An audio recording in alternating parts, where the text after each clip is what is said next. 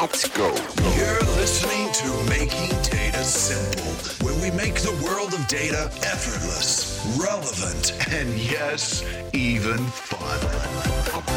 Welcome, ladies and gentlemen, to Making Data Simple, or as Tim Ferriss would say, ladies and germs.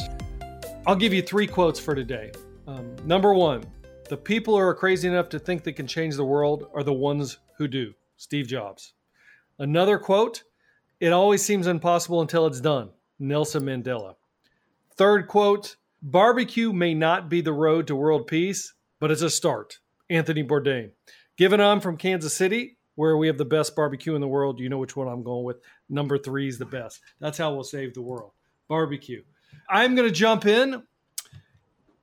And today's topic brings us back to data and founding tech companies, but data as well. My guest today is Rohit Chaudhary, who's the CEO and co-founder of Excel Data. Let me introduce Rohit a little bit here. He's developed a multi-dimensional data observability cloud that'll help enterprises observe and optimize modern data systems and maximize return on data investment. Prior to Excel Data, Rohit Chaudhary served as Director of Engineering at Hortonworks, where he led development of data plane services, Ambari, and Zeppelin, among many other products. He's passionate about big data, so we have a lot in common here. Rohit, welcome to the podcast. I appreciate you being here. Thank you so much, Al. It's a pleasure to be here. In your sequence of quotes, I would also like to add a quote. They said, don't give up on your dreams. So, I just went back to sleep. Very good. That's a good one. You beat me. Thank you for that. Indeed. Very good. Again, thanks for being here. But please share your bio in a bit more detail, if you would. Yeah, of course. Like you mentioned, I'm the founder and CEO at Excel Data. I've been running this company for nearly 4 years now. We are in the 4th year. Started in 2018 with a bunch of really good friends and co-founders, all from Hortonworks. My journey in doing startups has been, depending upon where you put the reference, it either started in 2018 or it started in 2008 when I joined my first startup. That was InMobi a long time ago. Mobile was undergoing a revolution. I'd seen a bunch of my friends carry the iPhone late in 2007, and in 2008, early, when I got an opportunity to jump into a mobile advertising company, I knew that the future had arrived. So I just joined over there. Worked a lot over there in, ad networking, understanding the paradigm of advertising, learning how data would scale in the years to come. And ever since, just got hooked. So everything that I did after that was in and around data. 2014, I think, towards the end, I started getting the opportunity of working at Hortonworks, and I just felt like a kid in a candy store. There was so much to do with data, so many different projects, all of them coming together in one big data platform. And just look at what happened in the world. So, I continue to be fascinated with what's happening with data and so excited to be in this industry. Yeah, data for me. It's making data simple, right? That's why I've never changed the name, even though we talk about leadership and everything else, because in one form or another, it always surrounds data. But one thing I read about you is that it said you were inspired to start Excel Data after repeatedly witnessing customers' multi-million-dollar data initiatives fail, despite employing the latest technologies and having the best data experts. Is that true? And can you say more about it if it is? I presume it is. Absolutely. I think, if you think of what companies are trying to do with their data is to get value out of it. They're trying to get all of that data that they've collected over a period of, 20, 30, 40 years into some kind of operational structure so that they can determine the best use of their data, apply it to different use cases, delight customers and all of that, right? So that's great. That's the intent. One of our customer execs, recently called me and said, what's happening? The world thinks that everything is a Hollywood movie. And, Bruce Willis and the young guy who were in a car, in some Die Hard 3 or 4 version. And people think that everything is going to get done in the next 15 minutes with a kid with a backpack and a keyboard and a mobile internet connection. The challenge really is that it's not that simple. So if you talk to any serious data leader today, they essentially have a multi-generational technology sprawl. They've got mainframes, they've got Teradata, They've got, different kinds of relational databases. They've got Salesforce, Oracle ERP. They've got Hadoop in between, and they're now, selecting between Databricks and Azure Synapse and you name it. So the real challenge is that, where does data become useful? Is it going to become useful in all of these different versions, or is it going to come together in a data lake? Is it going to come inside a data warehouse? How are you going to use it? And that was sort of the unique insight that we had in 2018, that, every time that I spoke with a customer, they would say that, you guys have given us the platform, but I don't know how to use it. I don't know what to do when something goes wrong. So what we figured out was that, whether it is data and analytics, whether it is machine learning and AI, custom dashboarding, reporting, any of these use cases take a lot of time to develop. The constituents of the whole data ecosystem in general, they have very, very different requirements, and it's very difficult for the data team to satisfy everyone's requirement. So I think, we saw the opportunity over there. And that's how we started, and the core hypothesis, that became for us to start was everybody was going to become data driven. Everybody will have more and more complexity attached to it, and there are not enough talented people. So anything that you can do automatically with, observability and automated actions would become a big thing. Now you're the CEO. How technical are you? Are you a technical CEO? I mean, are you in the trenches? Are you coding, or are you running a business? Yeah, so my code has not hit production since 2019. So it's been 2 years that Well, my code. 2019 is not bad. That's not too Yeah, long it's not ago. bad. Yeah, it's not too bad. And I still write my own scripts and try to figure out, what's going on within the organization. I try to keep an eye on, what are the projects that are, getting popular within the communities, trying to figure out, who has applied what kind of logic. It's really important. I'm a product-led CEO, so for me, it's really important to be in touch with the realities of the world. And tech is moving really fast right now. So if you're not keeping in touch with what's happening in the world, I don't think you have a good position. You're in a good position to sort of win this market.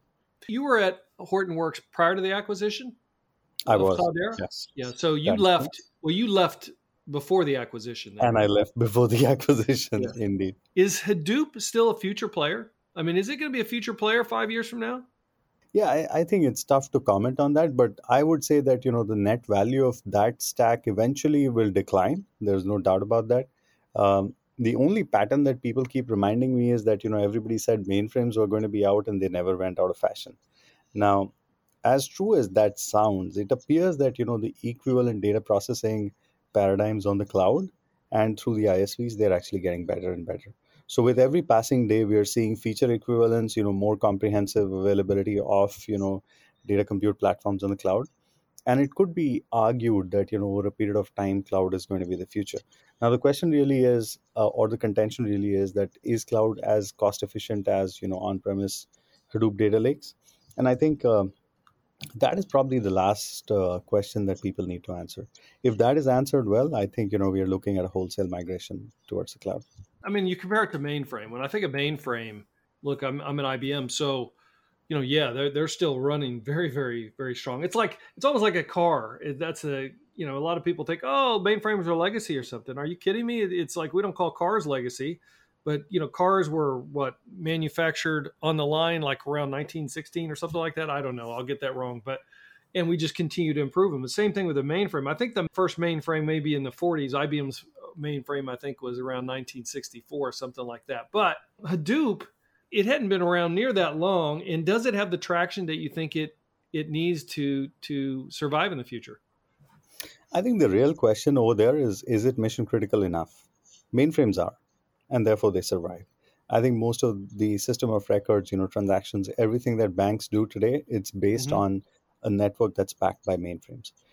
I don't know if Hadoop is powering all the mission critical use cases. I think it is certainly to a large extent powering extremely large, data companies, whether it's banks, financial companies, financial institutions, credit card companies, hospitals, healthcare companies. Everybody is using that for serving mission critical use cases.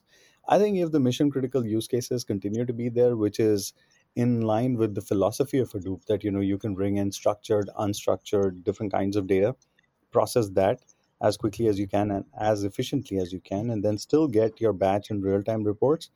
Then, if that's the use case that you're looking at, I think that's going to continue to function. If you're and there's the fundamental truth as well, which is where are the applications right now. I think we are entering into the early phases of a decade long journey into the migration of cloud. And there's going to be different phases and different kinds of applications which will move to the cloud to begin with, and therefore the associated data, and therefore the associated eventual data compute platforms. So I think it's going to be a sequence, not one after the other, or not all at once. Will be a sequence in some kind of order. Makes sense. Makes sense. Thank you for that. Excel Data, been around 4 years. Why the name Excel Data?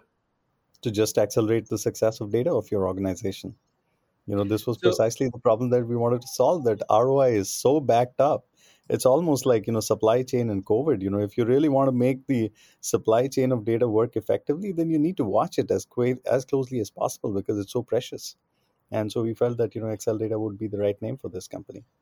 makes sense. So you're driving the concept of data observability, Hmm. and that data has to be managed in a multidimensional way.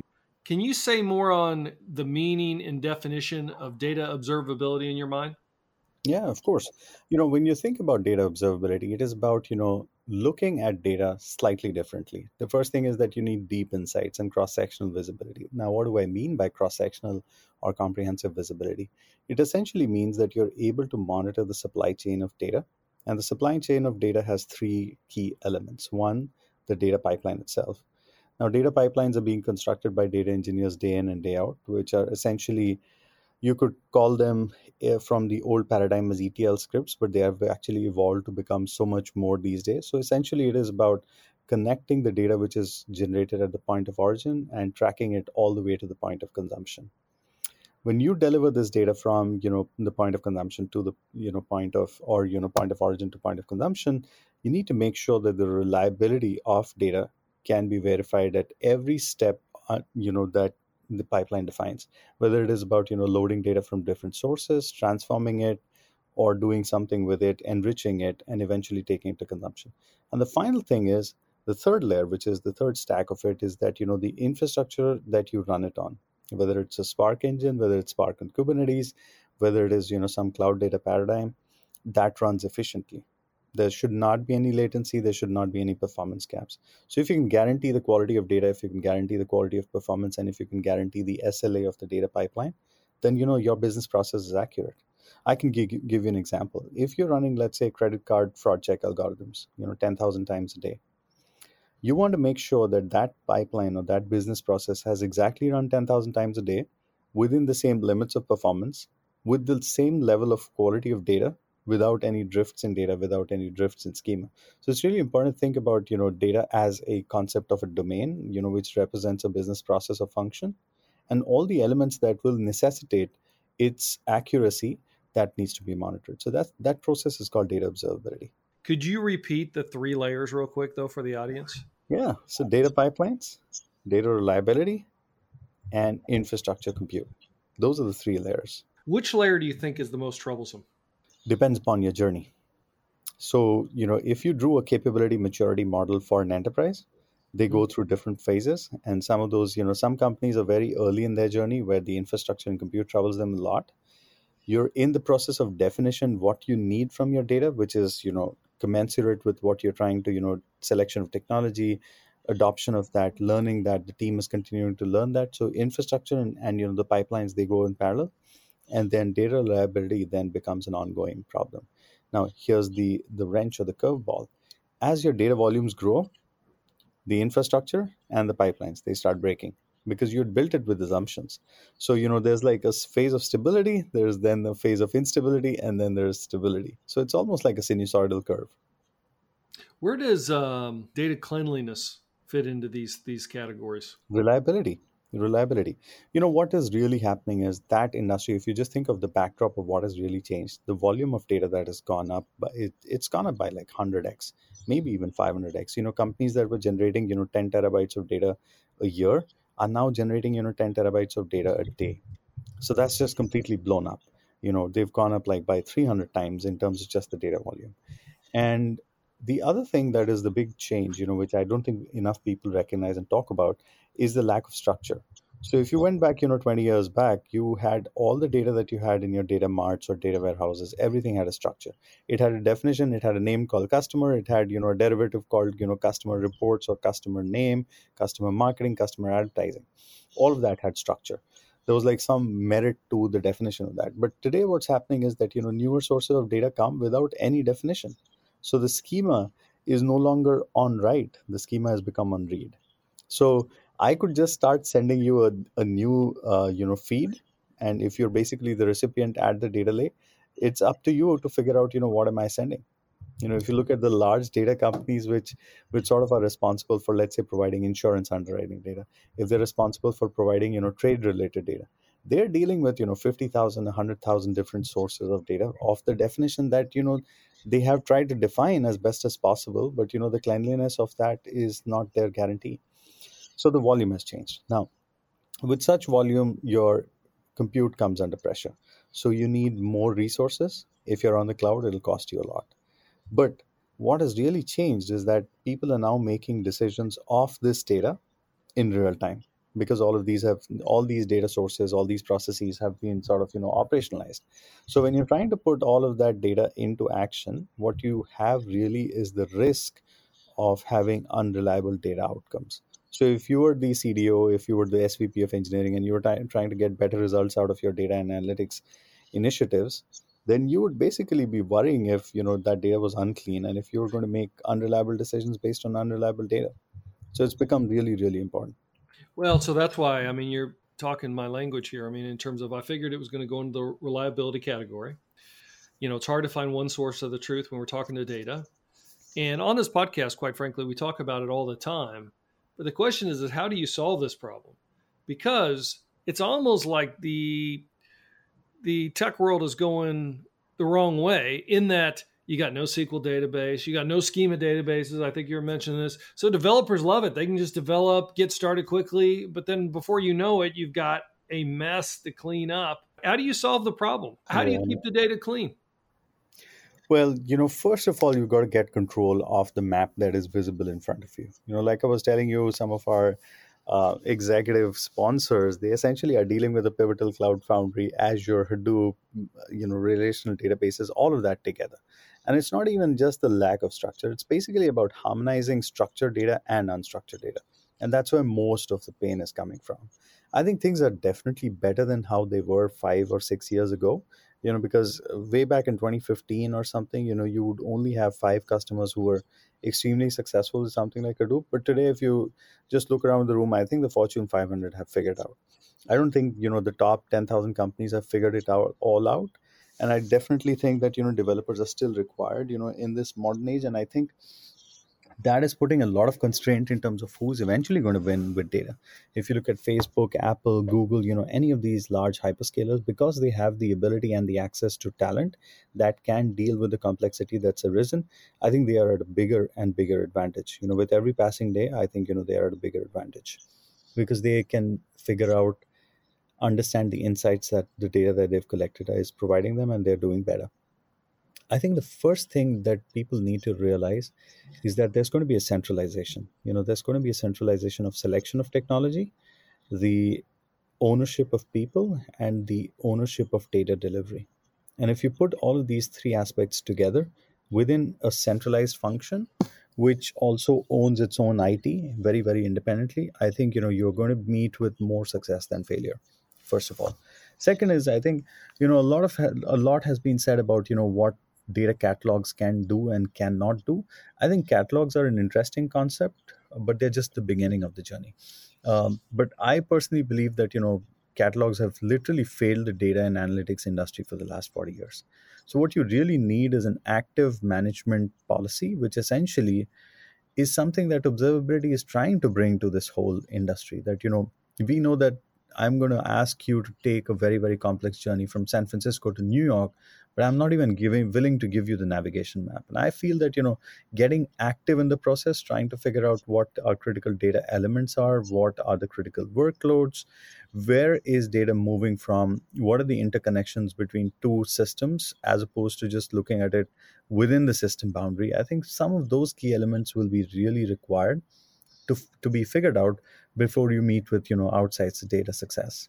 And unless you do that, I think it's going to be the ROI is further pushed out, maybe by 2, maybe by 5 years. Great. Thank you for that. So let's talk about Excel data. Sure. What's the technology behind Excel data, and how does it differ from what we see in the market today? Yeah, so let's draw 2 reference points. If you go back to the previous generation companies, which were doing observability or are doing observability, monitoring something which is very, very defined. So, for example, user takes an action on the browser or the mobile application. A request is initiated, a workflow is triggered. That workflow has 10 to 15 different steps. Those steps get over, and you've monitored the whole thing. You're implementing Oracle ERP. You're basically setting up a workflow and a process, and you're monitoring that. So that's like the previous generation of companies where you're sort of automating manually defined processes, and you're trying to put IT into that. Circa 2020, what's happening? We're collecting, all of us are collecting a lot of data. We are large enterprises. We want to delight our customers. We want to do recommendations. We want to do next best action. We want to be predictive, preemptive, all of that. So what's really happening? We don't know what do we have in our data, because there's no structure. So there's no table which says, in my data warehouse, which comes and tells me that, hey, here are the predictions that we can list down for our customers in the next 15 minutes. None. There's nothing. We've got to figure out what are those hidden insights in the data that we've collected over the last 5 years. And what you end up finding is that all the tools that you apply to identify those insights are extremely rudimentary. And so you start finding those.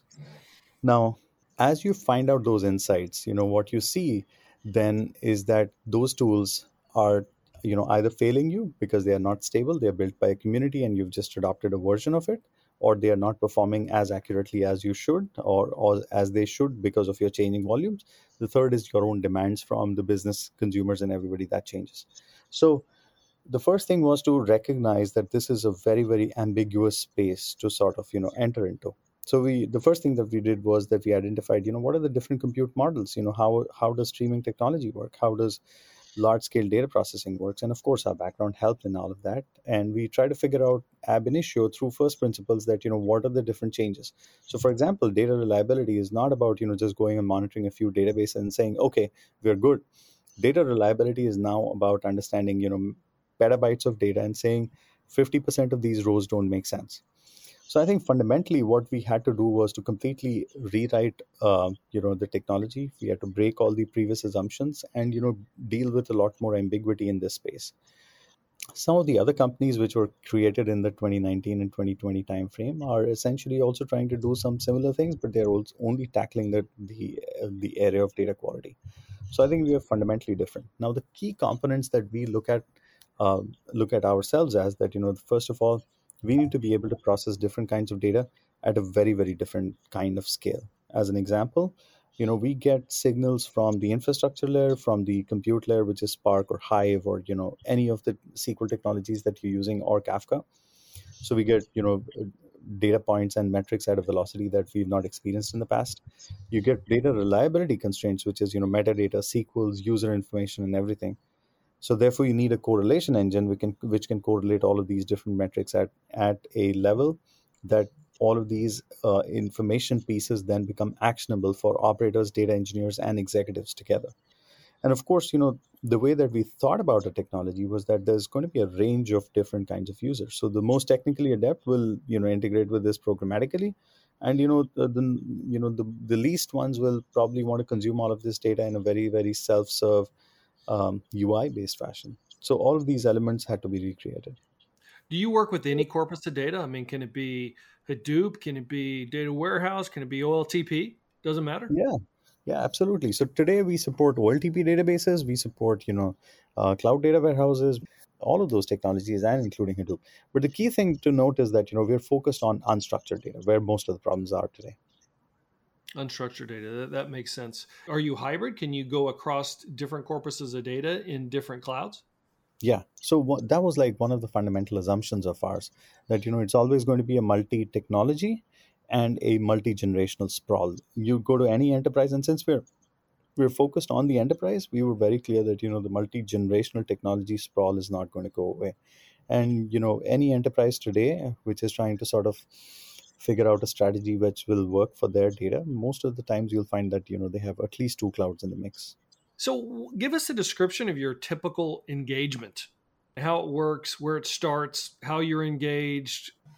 Yeah, so it's very interesting. One of our first customers was GE, and they essentially wanted wing to wing visibility. Their whole vision was give us all of it and give us now.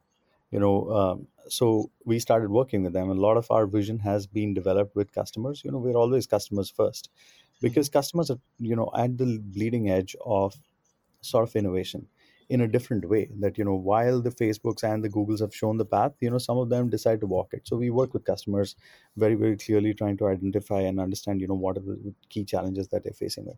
Incidentally, our second customer, they were essentially a hyperscaler in India. PhonePe has about 300 million daily active users, and last year alone they processed about $700 billion on their mobile app platform, which is approximately of the size of 17% of the economy of India at $4 trillion. So it's a pretty significant undertaking. For them, the biggest challenge is that their infrastructure, which is the OLTP databases, the OLAP databases, and the streaming systems, they cannot go down. So system reliability is like the number one concern for them. So we actually started working with them at the infrastructure and compute layer, which is a pulse-led initiative. When we started working with them, they only had about 70 nodes, and today they are at about 1,700 nodes in less than 2.5 years. And they've just ramped like anything. They were like in a bit of fight with Google and another Berkshire Hathaway company called Paytm, and they beat them hands down. 50% of the market is at PhonePe, and for the last 2 years, they've experienced zero S1s. Their systems have been absolutely reliable, and that is something that we bring to those engagements. When we Another example that I want to give you is about Verisk. We started working with that company about 6 months ago, and they wanted end-to-end visibility into all their data pipelines.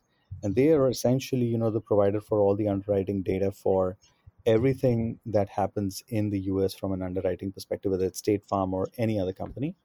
And they needed visibility into the reliability of their data. So we started at the data reliability layer, and that engagement has been going well.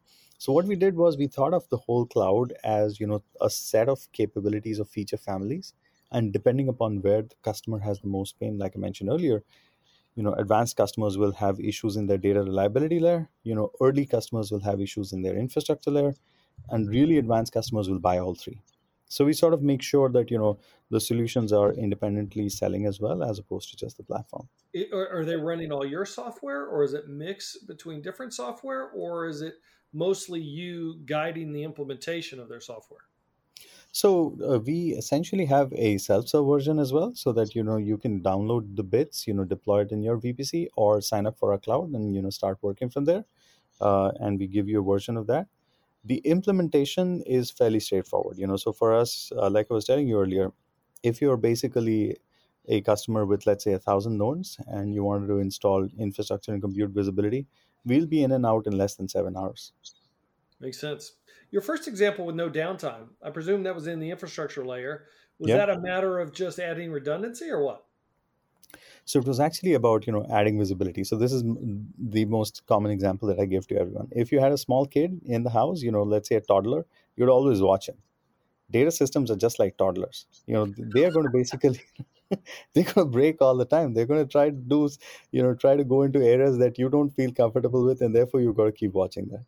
So reliability is nothing but operating at a level with a visibility that is telling you the real-time status of all your systems, all your services, all your users, all your workloads. And if you get the advanced information, let's say if I know that I'm going to have an outage 12 hours later, then I've got a lead or a jump of 12 hours on the problem, and therefore I won't let it go. Do you have the AI built in? Say more on your implementation of AI. Yeah, so we actually did a lot of predictive implementation. So the first thing that we did was to basically look at ML principles. First thing that we do is we analyzed all the different data, like I was mentioning to you earlier, that we collect all the data that comes into the system at different velocities. You get metrics from the infrastructure level, the compute layer, the data level, the metadata, user, all of that. And then you start harmonizing that. You basically say, okay, here is the feature family that I'm going to go create, and these are the weights that I'm going to assign. So the first thing that we did was that we started identifying anomalies. And once you start identifying those anomalies, then going and predicting when you will run out of capacity on a something. Now, the number of times that we compute these predictions depends upon the frequency of usage. So, for example, if it's Kafka producer or a consumer topic, which is extremely heavily used, then we can tell you that the rebalance is appearing in the next 48 minutes. But if it's just cost, we can compute it once a day and send it out to the exec or the CFO who's sort of responsible for making sure they don't run out of money. Makes sense. So you've done well in a short amount of time. I know you tell me if I'm wrong here, but I know you have GE, you've got Walmart, you got Michelin as some of your early customers. How did that develop? Is that more of a co-development type of thing? Is that how you get in? I mean, is your technology just wow them? Is it a little bit of everything? I mean, how did you secure some of those large customers so quickly? Yeah, it was very interesting. The early customers, GE and PhonePe, which is basically the Walmart company. I think they enabled us to actually get a real peak. Now, while we had our own ideas, coming from Hortonworks, and we understood real time production environments and batch production environments really well, I think there was definitely an element of collaboration with our early customers. In 2018 and 2019. By the end of 2019, we were pretty sure that our infrastructure and compute layer was coming together very well. So 2019 onwards, I would say Q4 2019, we didn't have to worry. Pulse started selling on its own. So we are these days, we do contracts in less than 4 to 6 weeks, which is amazing. At an enterprise scale. On the data reliability aspect, we launched the first beta version in 2020, late 2020, and GA'd in Q1 of 2021. We're still learning on that, because that space itself, data management and data reliability as a space is just way, way too big. It's all you could almost say that it's the Wild West at this point in time. Everybody has a version of everything. Somebody has a DQ tool, somebody has a governance tool, and there's the other thing as well, that some customers see this problem and some are just getting to that, which is that they are unable to put their finger on where the problem is. So it depends upon the maturity of the customer as well, because while we would like to work with everybody, I don't think everybody works with us right now, in the sense that they don't have greater than 100 terabytes of data. They don't have 5 different systems, and they don't have a fully fledged function which takes care of data.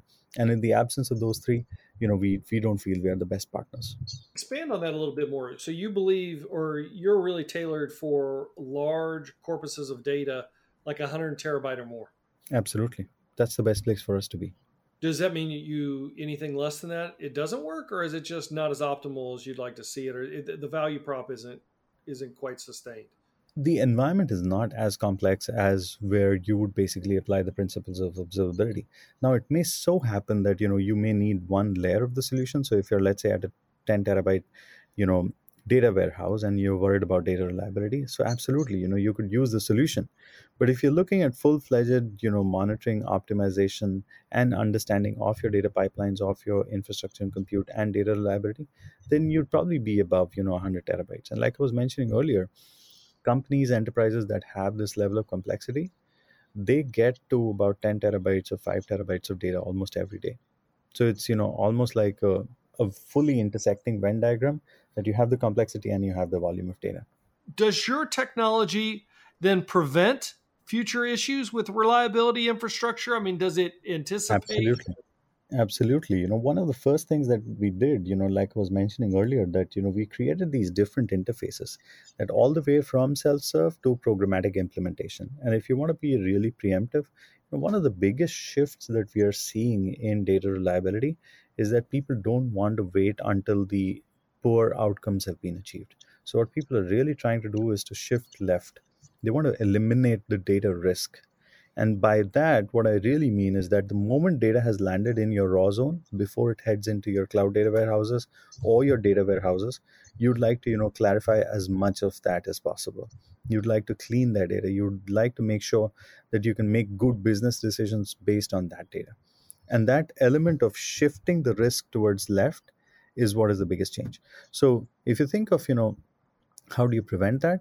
You essentially integrate with the APIs. So as you're writing your ETL processes, as you're writing, your orchestration tools and using different kinds of compute paradigms, such as Spark, such as DBT, such as, Java, you can insert those APIs and make sure that as you're processing your data inline, you can both call synchronous blocking and asynchronous non-blocking calls onto the data quality. and make sure that you're able to get the answers before that data goes and hits the data warehouse or the eventual point of consumption.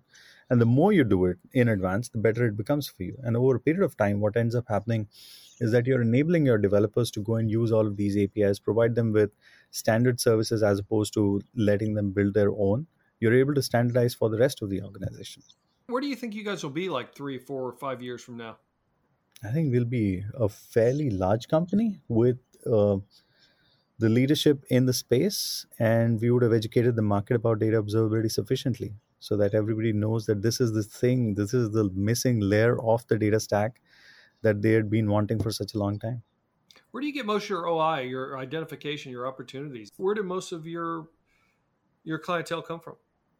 So it's interesting. We've got a mix. We basically have our own sales force at this point in time, and we've got a fully fledged, fully functioning marketing team as well. So we've got both motions, which is outbound and inbound. And we also have some really good partners. Some of that includes, companies like Kyndryl. We are partners with them. A lot of partnership opportunities are coming from there. A lot of references are coming from there. We are also partners with, large consulting firms.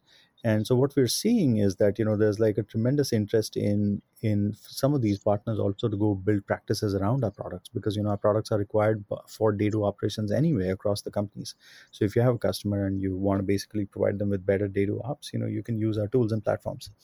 We're also seeing a lot of interest from the cloud players as they are trying to complete their offerings for their customers. They're also sort of, engaging with companies like us. Why now? What made you say, hey, this is my time, this is my, we're going to start this company, we're going to keep it going? And obviously it was a great time and you're doing well, but what made you do that? Well, the answer is sort of very simple to think of. If you went back to 2010, 2009 actually, I was one of the early adopters of a company called AppDynamics, right? They were basically, monitoring Java applications. And I used to write a lot of code in Java back then. AppDynamics came on the back of 15 years of extremely strong IT deployment. IT systems were being deployed in production. They were becoming mission critical. Therefore, they had to be monitored. I think data systems, data in general turned a leaf in the year 2015. And in the next 3 years, the number of data systems that I saw in production, especially large scale big data systems, I think it turned a leaf in 2015. So between 2015 and 2018, I saw that there was like massive interest and inclination to deploy data intensive applications which are doing things like predictions, recommendation, next best action, etc. And what I felt was that this wave is going to be at least 10 times bigger than the previous wave. So data applications will change the world. There's no doubt about that. And I felt that this opportunity could be at least 10 times as big as the APM opportunity. So that was like the fundamental hypothesis. It almost was undeniable that everybody was trying to become data driven. Everybody had to deal with more complexity. And I knew from the inside that there are not enough people who can deal with this complexity. There's like a severe talent shortage. So you needed visibility, automation, all the good things. You mentioned you started with a few people, but do you have like a primary partner? Do you have a Steve Wozniak? It's a very interesting story. So, the glue of the organization, I would say the brains behind the organization is a really young guy who's about 6-7 years younger to us, maybe even 8 years younger to us. Nice. He's like the brains behind the organization. And, one of the fundamental things that I sort of coalesce on is that, is this a group that I can work together with? And when the four of us, decided to leave, we knew that we could run this band for 10 years. It's about, playing music. That I know how to play drums and you know how to play the guitar, and there's a vocalist and there's somebody else on the keyboard. That's all that you need. And I felt that, we had a good garage band, over here. And, for most of us, actually 3 of us, this is our 10th year working together. So Ashwin is the Wozniak. He basically says that this is how it'll be done.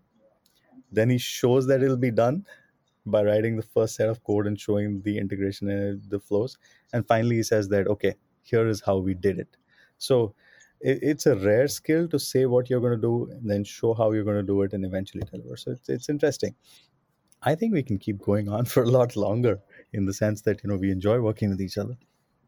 What's the number one thing you've learned over this process, last 4 years? Number one thing, if you had to just I know it could change day to day, but what comes to your mind right now? It's all about the people. So I define my role as being the service provider for the company, and just making sure that everybody is able to do their best work without interference and without friction. And if I can get that going, every company will work together. When you reduce the friction and when people click together, no technology problem, no market problem, no partnership problem is insurmountable. You will win. Makes sense. Hey, is there anything that we didn't cover that you'd like to mention?